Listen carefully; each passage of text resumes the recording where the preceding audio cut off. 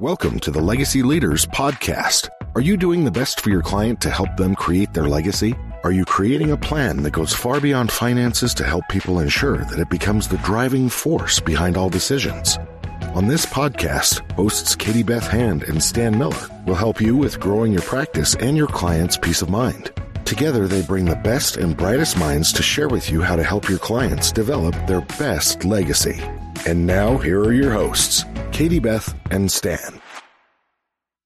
Well, welcome back to the Legacy Leaders Podcast. I'm your host, Stan Miller. My co-host, Katie Beth Hand, is a bit under the weather today, so it's going to be just me interviewing John Morris. John is a serial entrepreneur. He's done some pretty amazing things, and we're going to hear about that. We've just been chatting before I turned the record button on, and I'll tell you that whatever your business or profession, you're going to want to stick around and hear what John has to say. He's done some amazing things, and he has some really incredible insights about how to help us focus on and grow our practice. So John is the founder and CEO of Ramsey Innovations, and as I said, a serial entrepreneur. But prior to founding Ramsey, he established a company called Rise Interactive back in 2004 with prize money that he earned from a second place finish in the University of Chicago's prestigious New Venture Challenge. So over the 16 years that followed that, he grew Rise from a one-person shop to one of the largest independent marketing agencies in the world, and he sold it in 2018. So after selling it, and I know how that feels, you look at the world and ask, what's next for me? And he pondered that question and decided his next move, to really drive his next move. He realized that he was most energized when he was connecting with and helping fellow entrepreneurs grow their business. So Ramsey Innovations is the product of that inspiration. So with that introduction, John, let me say welcome. Stan, it's wonderful to be here. I'm really excited to talk to you and hopefully add some value to your audience.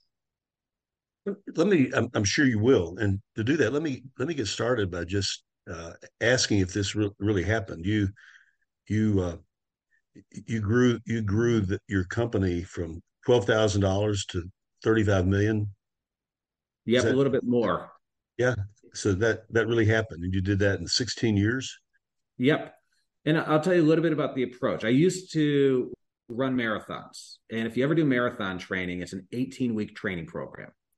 And your first long run is 6 miles. The next week you do 7 miles. You then go down to 5, then up to 9, up to 10, down to 7, until eventually you do 26.2 mile run on the day of the race. And I started to think about my framework for running Rise, and I said, you know what, I'm going to take a marathon type approach. I had a 20-year time horizon. So rather than weeks of training, it was years. And rather than miles, it was dollars.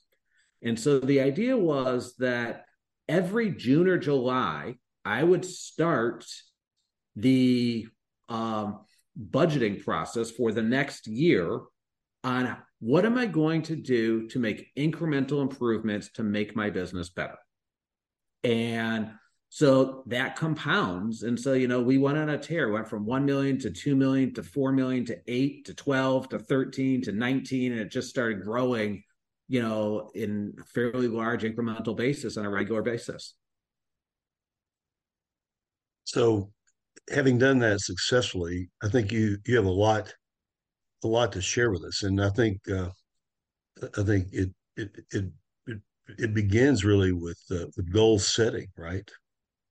It does. So, this is very applicable to really all professional service firms. And what I want is people to have, when they are doing their budgeting forecasting, 4 goals that they're trying to achieve. And it starts with an aspirational goal of this is why you're in business and what you're hoping to achieve down the road. But then you break it to a 3-year goal, and then a 2-year goal, and then ultimately a goal, right now it's November 30th, a month from now, next year starts. And those 4 goals I want you to have as a revenue goal. And I want your revenue goal to be a bottoms up goal, meaning you start with all of your existing clients and you analyze the revenue from them. You look at anything in your pipeline if you're going to win them. And then what you want to do is look at your pattern of how much new business you win and start with that pattern, but then ask, like, can you change that trajectory, and how are you going to change that trajectory? So then you want to get into a profit goal. A typical professional service firm, really doesn't matter whether you're a law firm, an architect, an engineer, a marketing agency, where my background is, you generally want 20% of your revenue to be profit. And so you want to look at, and I'll explain how you get there through some benchmark numbers, but you want to make sure that you have a 20% profit year, ideally. And if you don't, that there's strategic reasons why you're doing it. And then the next goal I have is a cash goal. This is one of the most neglected areas I have found in professional service companies, is that most of them do not have enough cash. I have a client of mine that is wildly profitable, and they basically have no cash in the business because the owners take all the cash out. But if you have cash in the bank, you get to do really cool strategic things. And I'm going to give a very polarizing figure as an example. Elon Musk. Elon Musk just spent $44 billion to buy Twitter, or X. And if that goes down to zero, there's been all sorts of news, all these advertisers are pulling out, and let's just say he has to shut down Twitter. He will go from the richest person in the world to the richest person in the world. He has more than $44 billion than the second richest person in the world. And so I'm not going to say it's a toy, but because he has so much cash, he can buy, toys in the 40 billion plus range. And what I don't want clients to buy toys. I want them to be able to make strategic investments. And if you grow your cash, you can create a whole M&A strategy that becomes really powerful. So I'm a big believer in having a cash goal. And then the last goal is what I call as an infrastructure goal. And the concept is really simple. I want your business to be better at the end of the year than it is at the beginning of the year.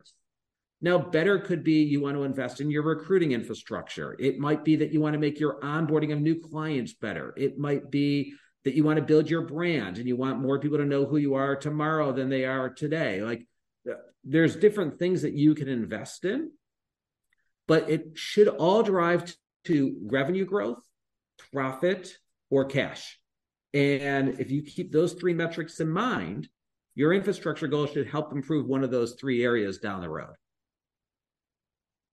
Now, I'm not unfamiliar with the process you're talking about. And whenever I do this, I sit down with an Excel spreadsheet. So yeah, I know that you talk a lot about using technology, and I'm guessing that you have some more sophisticated ways of doing this than the way I've been doing it.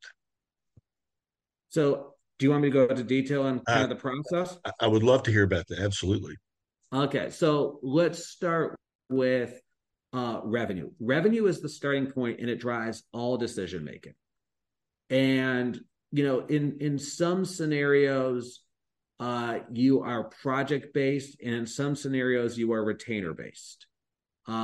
So if you're project based, you basically are starting from zero every single year, right? Where you have to, whatever you win as net new business, you might have existing clients that you could call upon, but you have to start over.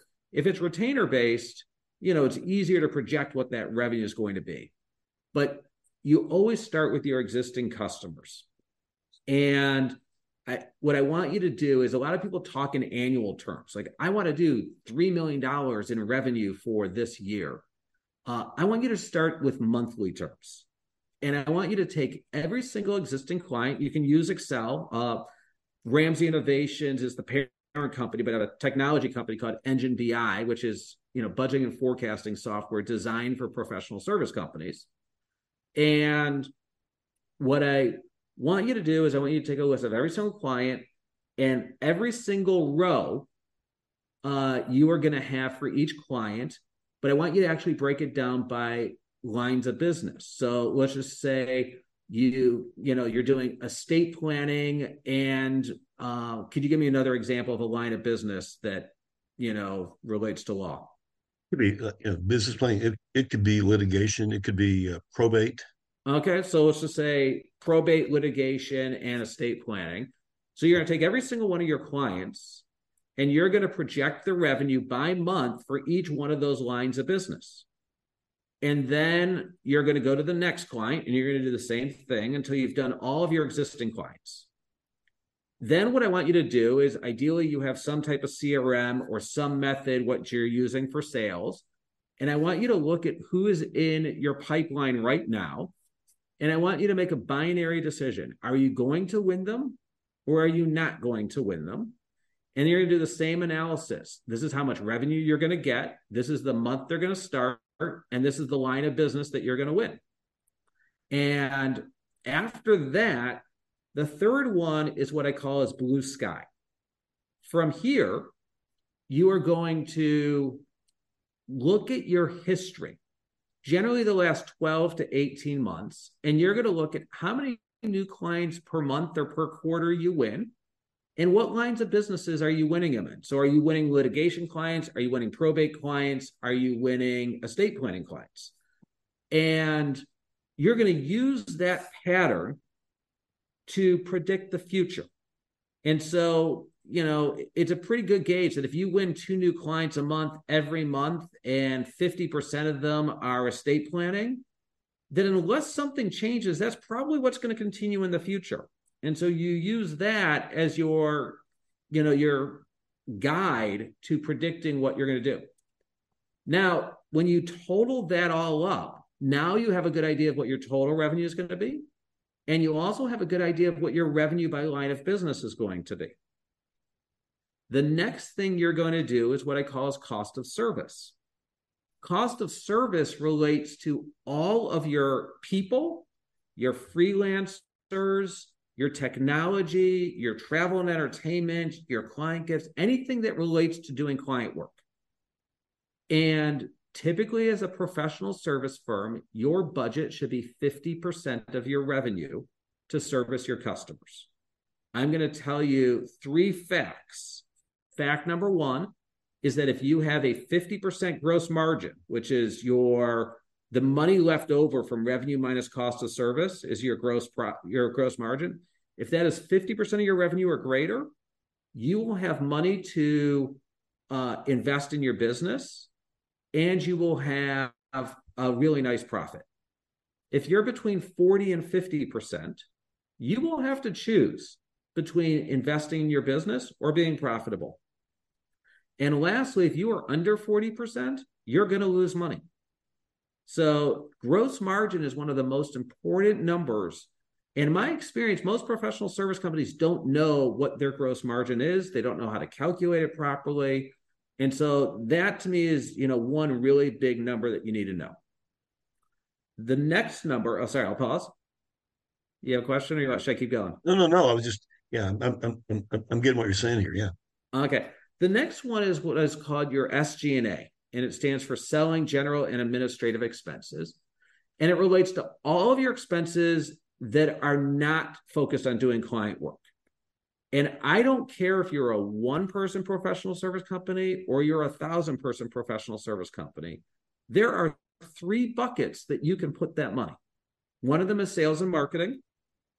The other one is operations and finance. And when I say operations, I mean HR, legal, corporate IT, and general administrative expenses.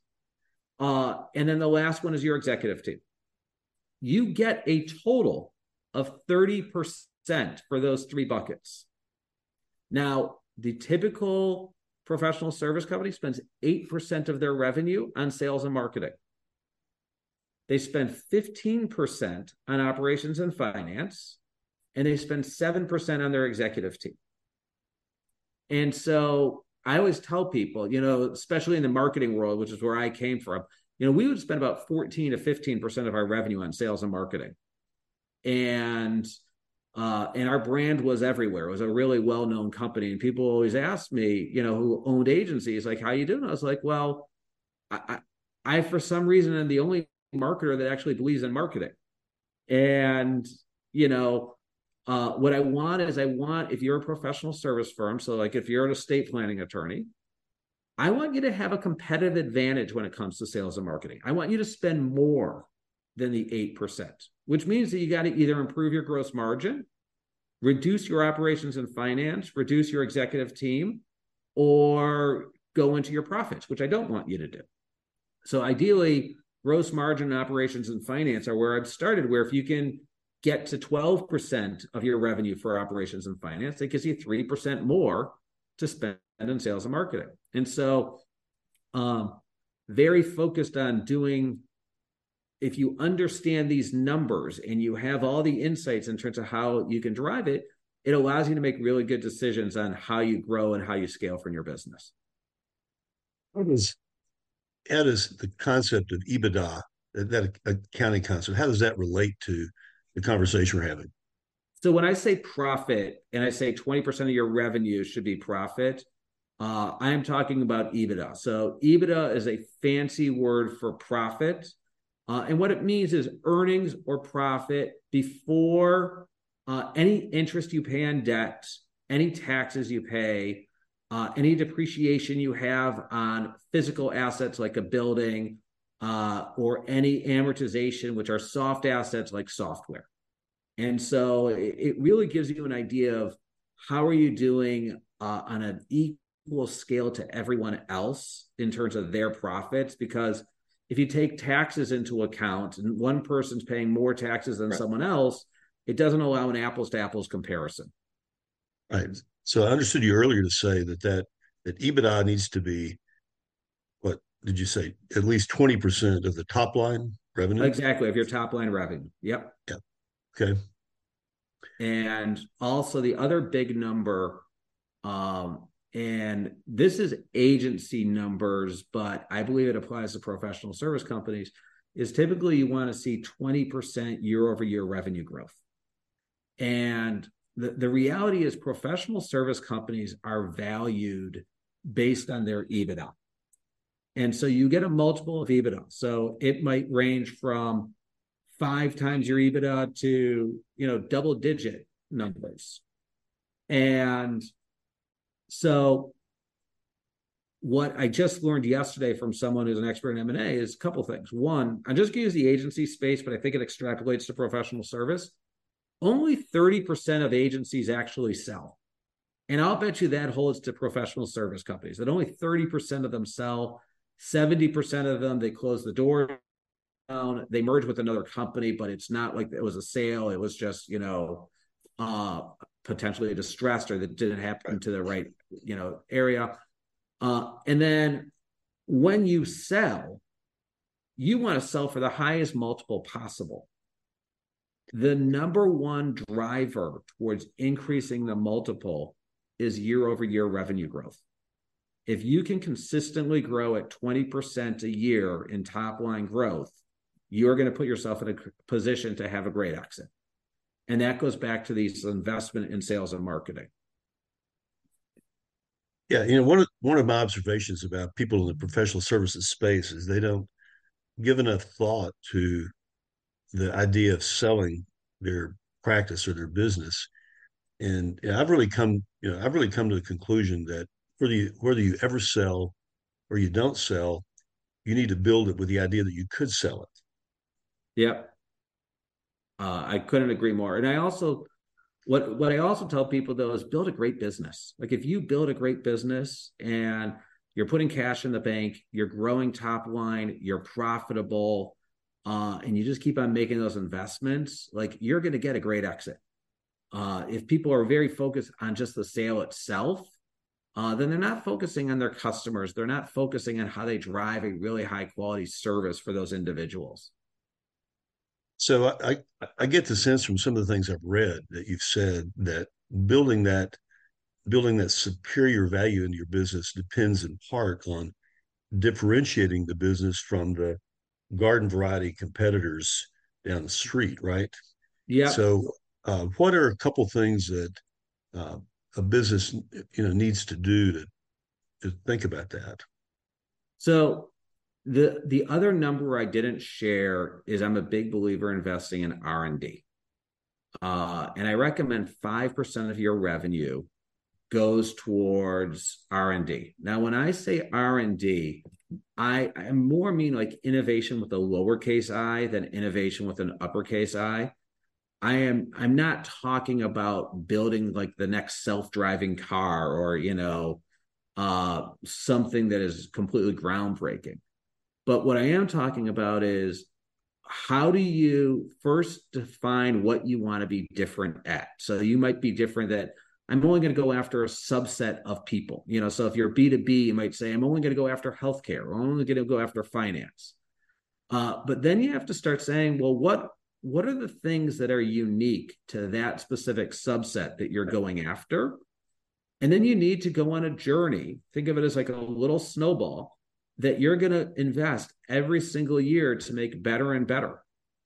And if you do that, you create greater and greater stories that allow you to win business and keep that business relative to your competition. Just to put in perspective, at Rise, we basically wanted to be the leaders in helping brands make better decisions using data. So a fancy way of saying, a data-driven agency. But we really focused on one type of data, which was media data. And we were able to identify waste and redeploy that to scalable areas. But we had a 25-person product development team. Now, today, it's up to 55 people. And so we've invested very heavily in one specific type of data to make it better. So as I understand it now, you have two businesses that you own and run, right? And Yeah. they're both focused in different ways on supporting entrepreneurs in growing their business. So I think you alluded to one of them earlier, but I'm going to invite you to give me a little bit deeper dive into both of those.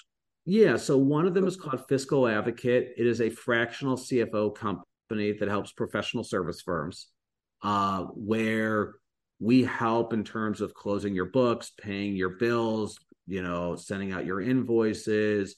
But what we really specialize in is something called FP&A, which is financial planning and analysis, and it's doing all of your budgeting, all of your forecasting, giving you insights to answer crucial questions to help you make better decisions. And then we also have another company called Engine BI, which is more decision-making software. So it's budgeting and forecasting software, but it also provides benchmarking data so that you can understand how much you need to be spending in specific areas and highlights where you need to make improvements right away versus where you're doing really well. So if our listeners wanted to find out about those companies, how would they do it? A few different ways. You can go to enginebi.net for the software. You can go to fiscaladvocate.com for the fractional CFO services. I post every day. A lot of it's focused on agency owners, but it really applies to professional service companies. I post every day on LinkedIn guidance on what you can do to improve your finances and decision making in terms of how you run your business. So you can follow me or connect with me on LinkedIn. And you can also always email me at jon@enginebi.net. It's good. I'll make sure we put all of those connections in the show notes. Awesome. I appreciate it. And hope you'll hear from some of our listeners. You may be hearing from me actually. So yeah, this is really fascinating. So what other thoughts do you have? You talk about financial rituals. I was fascinated by that. Yeah. At the end of the day, the first thing that I explain to people is it's a mindset of, do you want to run your business in a data-driven manner? And in order to do that, I always say it can't be a goal unless you budget for it. You have to embrace budgeting and forecasting. And you have to embrace living by certain numbers and making decisions based on those numbers. And so that's the starting point, is that you are willing to make the commitment. I have a client of mine, about $2 million in revenue, 40% EBITDA, and they make no investments whatsoever in their infrastructure. And when they got a proposal, typically, in order to do budgeting and forecasting, it's probably going to cost you $5,000 to $10,000 a month, depending on the size of your business and the scale, which is, the cost of an entry level to a mid-level employee. And this person had sticker shock. And I use this as a good example of this isn't for everyone, but that company probably won't scale and grow to the next level where, if you really want to scale and grow, I believe that investing in a data-driven approach and having something called scorecard operations, which is gathering all the data to have a scorecard to make decisions, is really important. But it's, that's around the investment you have to make to be willing to do it. And so, most entrepreneurs in smaller practice, I know, spend almost all their time, or even all their time, working in the business, and they don't really spend the time working on the business and reflecting in the way that you're describing. And I guess that's what capitates growth, right? Yeah, look, it's a decision where you're making investments in the finance department because you believe that by making this investment, you're going to spend your time and your money more intelligently. And so I believe it's one of the most important investments you can make. I started a whole business off of it because I think there's value to it to, help professional services get to the next level. But I also think that it's for the person who really wants to get to the next level. If you're a $1 to $5 million company and you want to figure out how to break to the $10 million company, this is a really important step to doing it. If you're a $10 million company, you want to get to the $25 million level, this is an important step that you need to do it. And so, it starts with, do you really want to scale and grow a large business? I have a client of mine, former client, that's 5.1 million in revenue, and their goal is to get to 6 million, and they never want to be bigger. And I think that's awesome. He has full clarity. He wants, a lifestyle business. He wants it to be profitable. And I think that's awesome. That's not really who I'm trying to help. I'm trying to help the person who's at 5.1 and wants to get to 10 and then to get to 25. I'm reading Dan Sullivan's book now, 10X is easier than 2X. He makes a pretty compelling argument, that thinking big, going big is actually easier than being an incrementalist in your business. So, and there's a lot of truth to it, but you have to be willing to make the investments to do it. And that's a mindset, that's something I can't teach someone. It's more something I have to identify people who want that mindset. John, that's great. I don't want to abuse your calendar today, but do you have any closing thoughts, closing comments before I let you go? The main thing that I would just tell people is, if you're a professional service firm, that you really should live and make decisions based off the numbers. And the hardest part of being a professional service owner is that your inventory are people, and they're people that you love, you care about deeply. And oftentimes, in order to make the right decisions for the business, you have to make tough emotional decisions. And I like to start with what I think is the worst part of the job, which is the fact that you have to make tough decisions oftentimes. But your business, all the remaining employees, will be better off if you can make decisions based on the core aspects of the business and the numbers, and make sure you have the strength to do what you need to do. Makes total sense to me. All that actually really resonates. John, thank you for being our guest today. This is the Legacy Leaders Podcast with your host, Stan Miller. Our guest today has been John Morris. We're going to have all of John's contact info in the show notes. John, great to meet you, and really terrific content today. This comes, I think, at a